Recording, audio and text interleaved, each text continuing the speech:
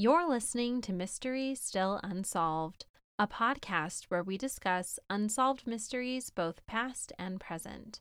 I'm your host, Rochelle. Today we will discuss Death at the Dean.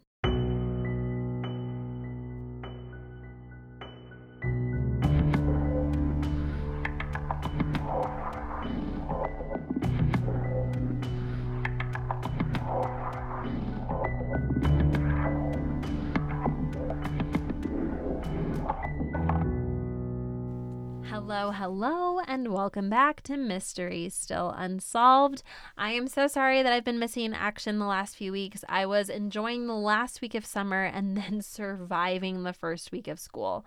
Both of my kids are in school now, which I thought meant that I would have more time, but I feel like instead it just has me coming and going all hours of the day. I'm just constantly coming and going from my house and trying to keep track of schedules. But now I think that I've finally been able to somewhat master my new schedule. And so I'm so excited to be back here with all of you discussing one of my most favorite things, mysteries. Hopefully the 2 throwback episodes that I released during my absence were able to give you life and help you cope. My daughter, Riley, actually came home from school on Monday, and she had checked out this book from the school's library. The title, Scary Places, Haunted Houses. What can I say? The apple did not fall far from the tree. We read the book together because I was very interested in it, and I was surprised to see that a few topics covered in her book were topics that we've actually covered in this very podcast, albeit in a way that was slightly more appropriate for children. And when I say slightly, I mean slightly. I feel like it was still a little bit too morbid for children. The book covered the Axe Murder House of Villisca, which we covered not too long ago, and the Borden House, which we covered, I want to say it was last summer. I want to say it was in August. I feel like it was around my birthday. So yeah, we covered Lizzie Borden last August. So they talked about both of those cases in the book. And then while reading the book, we came upon a story that I had never heard. And both Riley and I agreed that I absolutely needed to cover it on my podcast. Before I begin, however, I do need to do a little bit of housekeeping. I mean, hey, you have gotten out of housekeeping for the last 2 weeks. It is dirty up in here, so we got to do some housekeeping. If you are not already following me on Instagram, you might want to consider it, especially since this week is my birthday, and as promised, I will be hosting a giveaway. Follow me on Instagram at Mystery Still Unsolved. Like and share the posts that I'm going to add in my stories and my feed. Tag a friend or two, and you will be entered to win a package full of some of my most favorite things. I'm talking true crime book, I'm talking treats, I'm talking self-care items. So, what are you waiting for? Go on over to Instagram, boop, boop, boop, boop, boop, and enter to win right now. I'm going to run the giveaway until next Tuesday night at 9 p.m. Mountain Standard Time, and then I will announce the winner on our next episode and on social media. If for some reason you don't like getting free stuff or, just going onto social media, that's totally cool. You can just visit my website at www.mysterystillunsolved.com. There's no way to win the giveaway over there, but you can still binge my 90 episodes. Yeah, that's right. 90. Never forget that you can contact me on either one of my social media platforms, and you can send me a case suggestion. It's so much more fun when I can write about a case that I know a lot of you are passionate about. So please never hesitate to send me a suggestion. If there's a case that's important to you, it's important to me. I will look into it, and if there is enough to work with, you might just hear it on a future episode. Okay, enough of that nasty housework. It's mystery time. Okay. The Dean House was a boarding house in Calgary, Alberta, Canada. And if you're not familiar with boarding houses, or perhaps they go by a different name wherever it is that you live, it's essentially a building where people rent rooms for a short period of time. We don't have too many boarding houses where I currently live in the Salt Lake City metropolitan area, but I know that there were definitely a few in my hometown of Syracuse, New York, and my husband, Brian, he lived north of Seattle, Washington for about 2.5-ish years, and he said that the area that he lived in was like swarming with them. There was just like one on every corner. So I feel like it's still very popular in the United States. I feel like it just depends on where you are in the United States. As you can imagine, with so many people from all different walks of life constantly checking in and checking out, a boarding house is bound to have a rich history. And the Dean House in Calgary, Alberta, Canada is no exception. It was actually recently referred to as being, quote, the most haunted house in Canada, end quote. The Dean House was built in 1906 as the official residence for the superintendent of the Royal Northwest Mounted Police, Captain Richard Burton Dean. The home was built by the hands of free labor of the prisoners who were jailed in Fort Calgary. Martha, who was Captain Richard Dean's wife, would never live to see the home completed because shortly before the house was done, she died of an undisclosed illness. And perhaps Martha's unexpected demise was some sort of omen, because there were going to be a lot of tragic deaths and pain that were to come.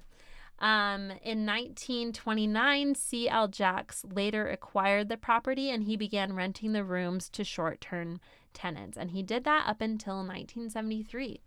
And according to some, there are guests who checked in who have yet to check out. During its time as a boarding house, there were quite a few unusual deaths. A man was fatally wounded after tumbling down one of the staircases. A young woman jumped to her death from a second-story window, and a man was even gunned down execution style on the front porch. While there are a dozen tales of people dying in unusual ways or from unusual circumstances within the home, there are two very well-documented cases that I will focus on today. So the first one is in 1933, there was a father and son who were residents at the Dean House, and the boy was epileptic. And because of this illness and people's ignorance of it, the boy was rejected by his classmates and bullied. I can only imagine, I mean, it's 2022, and we still don't really know a bunch about epilepsy and like why it happens. I mean, we definitely like have it narrowed down to a couple of things. But I feel like it's still one of those conditions, diseases that is very much misunderstood. So I can only imagine like how ignorant people were of what causes it, that it wasn't contagious, like all those other like silly things that, you know, teenagers would think of at the time in 1933. So because of this, the son, who was only 14 at the time, he began not only suffering from his epileptic condition, but he also developed severe depression. And I know a lot of people who have epilepsy that are close to me, and there definitely is like this what is the word? This element of helplessness around the condition and the disease, because there are so many different ways to treat it, but there's not like a one-size-fits-all regimen. So there's kind of like this trial period where you're trying to figure out like what is the perfect formula that's going to work for you. And also, epilepsy is not curable. We can treat the symptoms of it. We can hopefully, you know, keep it at bay, but there's no like magical pill that you can take and like you never have to deal with epilepsy ever again. So I feel like he was definitely feeling a lot of helplessness, and then on top of that, he was being outcasted by his peers, which is definitely not what a 14-year-old boy wants. And because of like this just terrible combination of things, this boy tragically committed suicide in one of the cupboards in the attic. There was also another one that was very heavily documented. It is the murder-suicide deaths of Irma and Roderick Umperville. This occurred in 1952, and Mrs. Umperville was repeatedly stabbed and then strangled by her husband while her 2 young children watched in horror.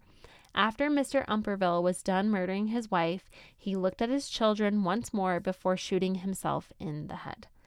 Those poor little children. I have no idea. There's no documentation about what happened to the children, if they were injured during this incident, if they went to go live with family.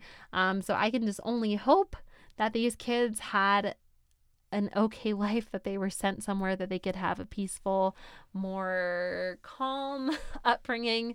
And that tragedy took place in the apartment that was used to be the superintendent's main floor office. Supposedly where the previous owner, before Jacques purchased it, he also died, but he died of natural causes. So nothing mysterious there.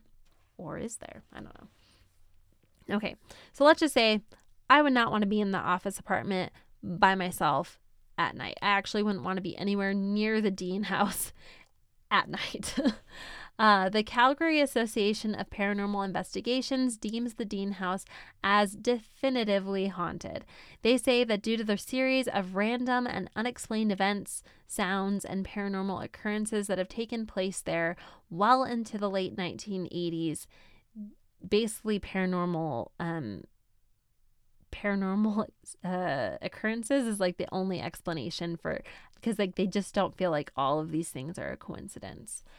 For a time, the Dean House was used as a studio space for local artists.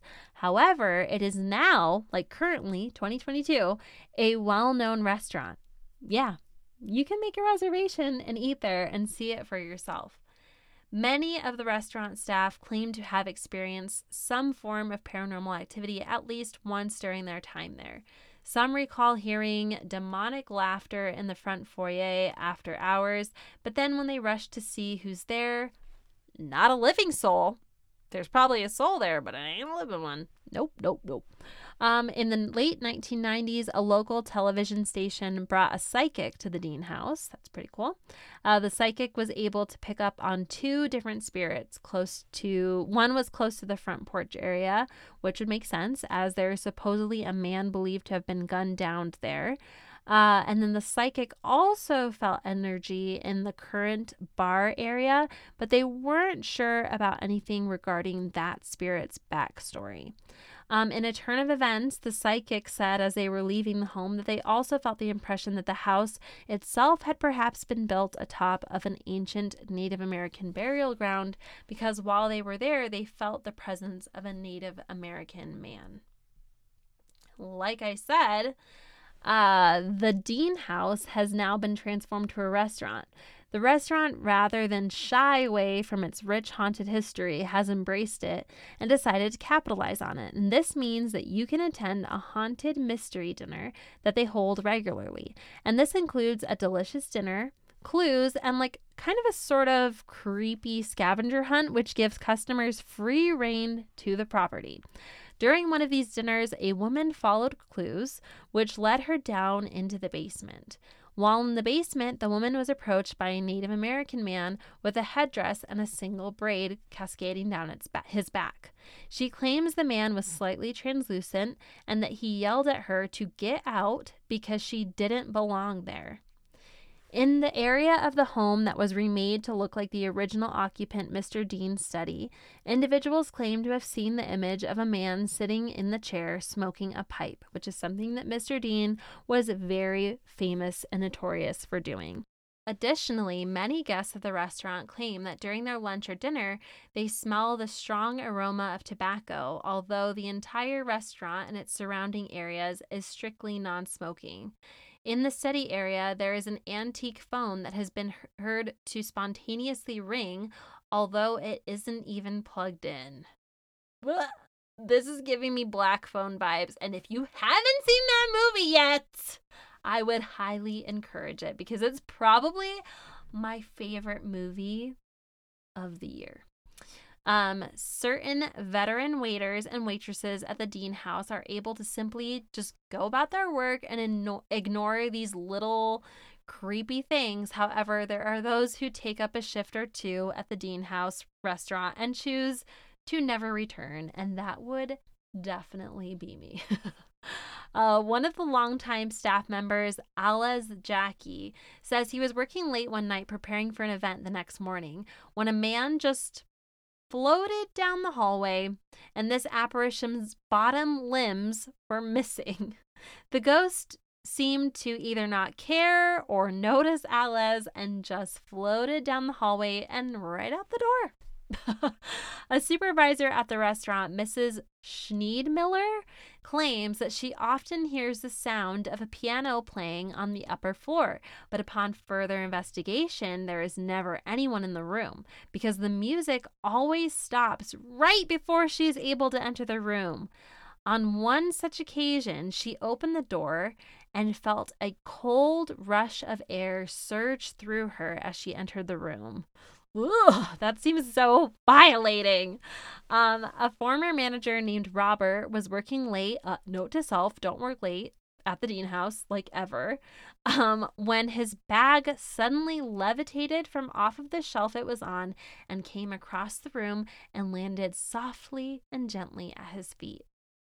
Needless to say, that was the last time he agreed to work alone at the Dean House. But at the same time, though, like, the ghost was very kind. He was just giving him his bag. It's not like he chucked it across the room at his face. Like, it landed softly at his feet. Hey, don't be such a hater, Robert.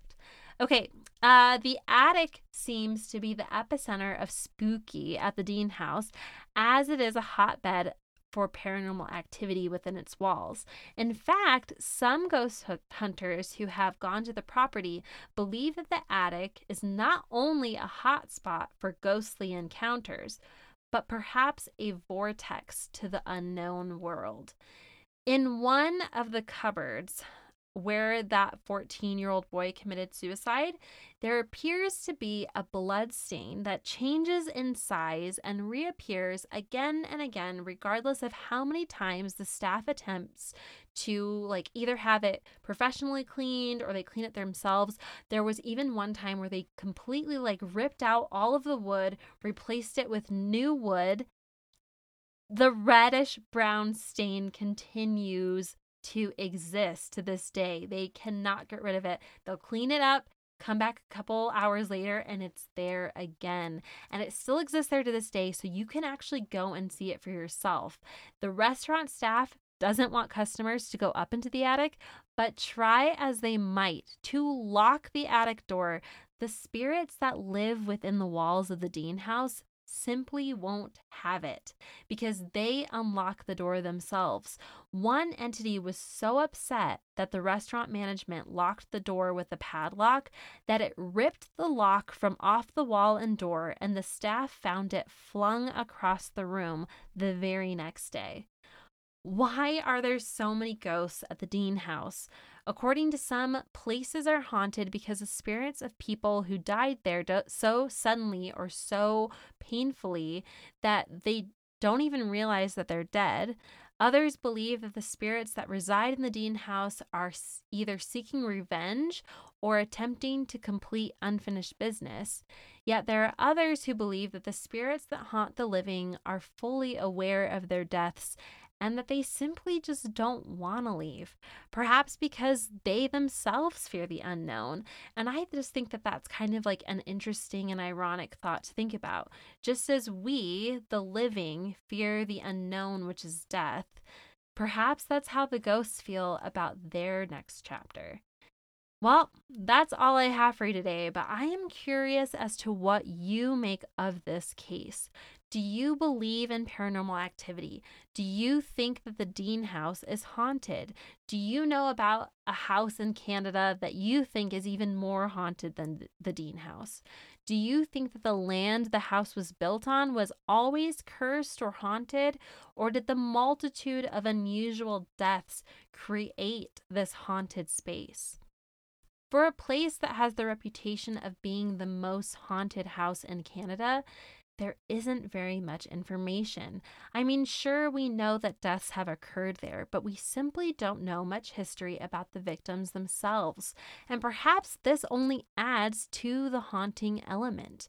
There are just so many gaps for us as humans to fill in with the visions that only survive within the realm of our darkest nightmares.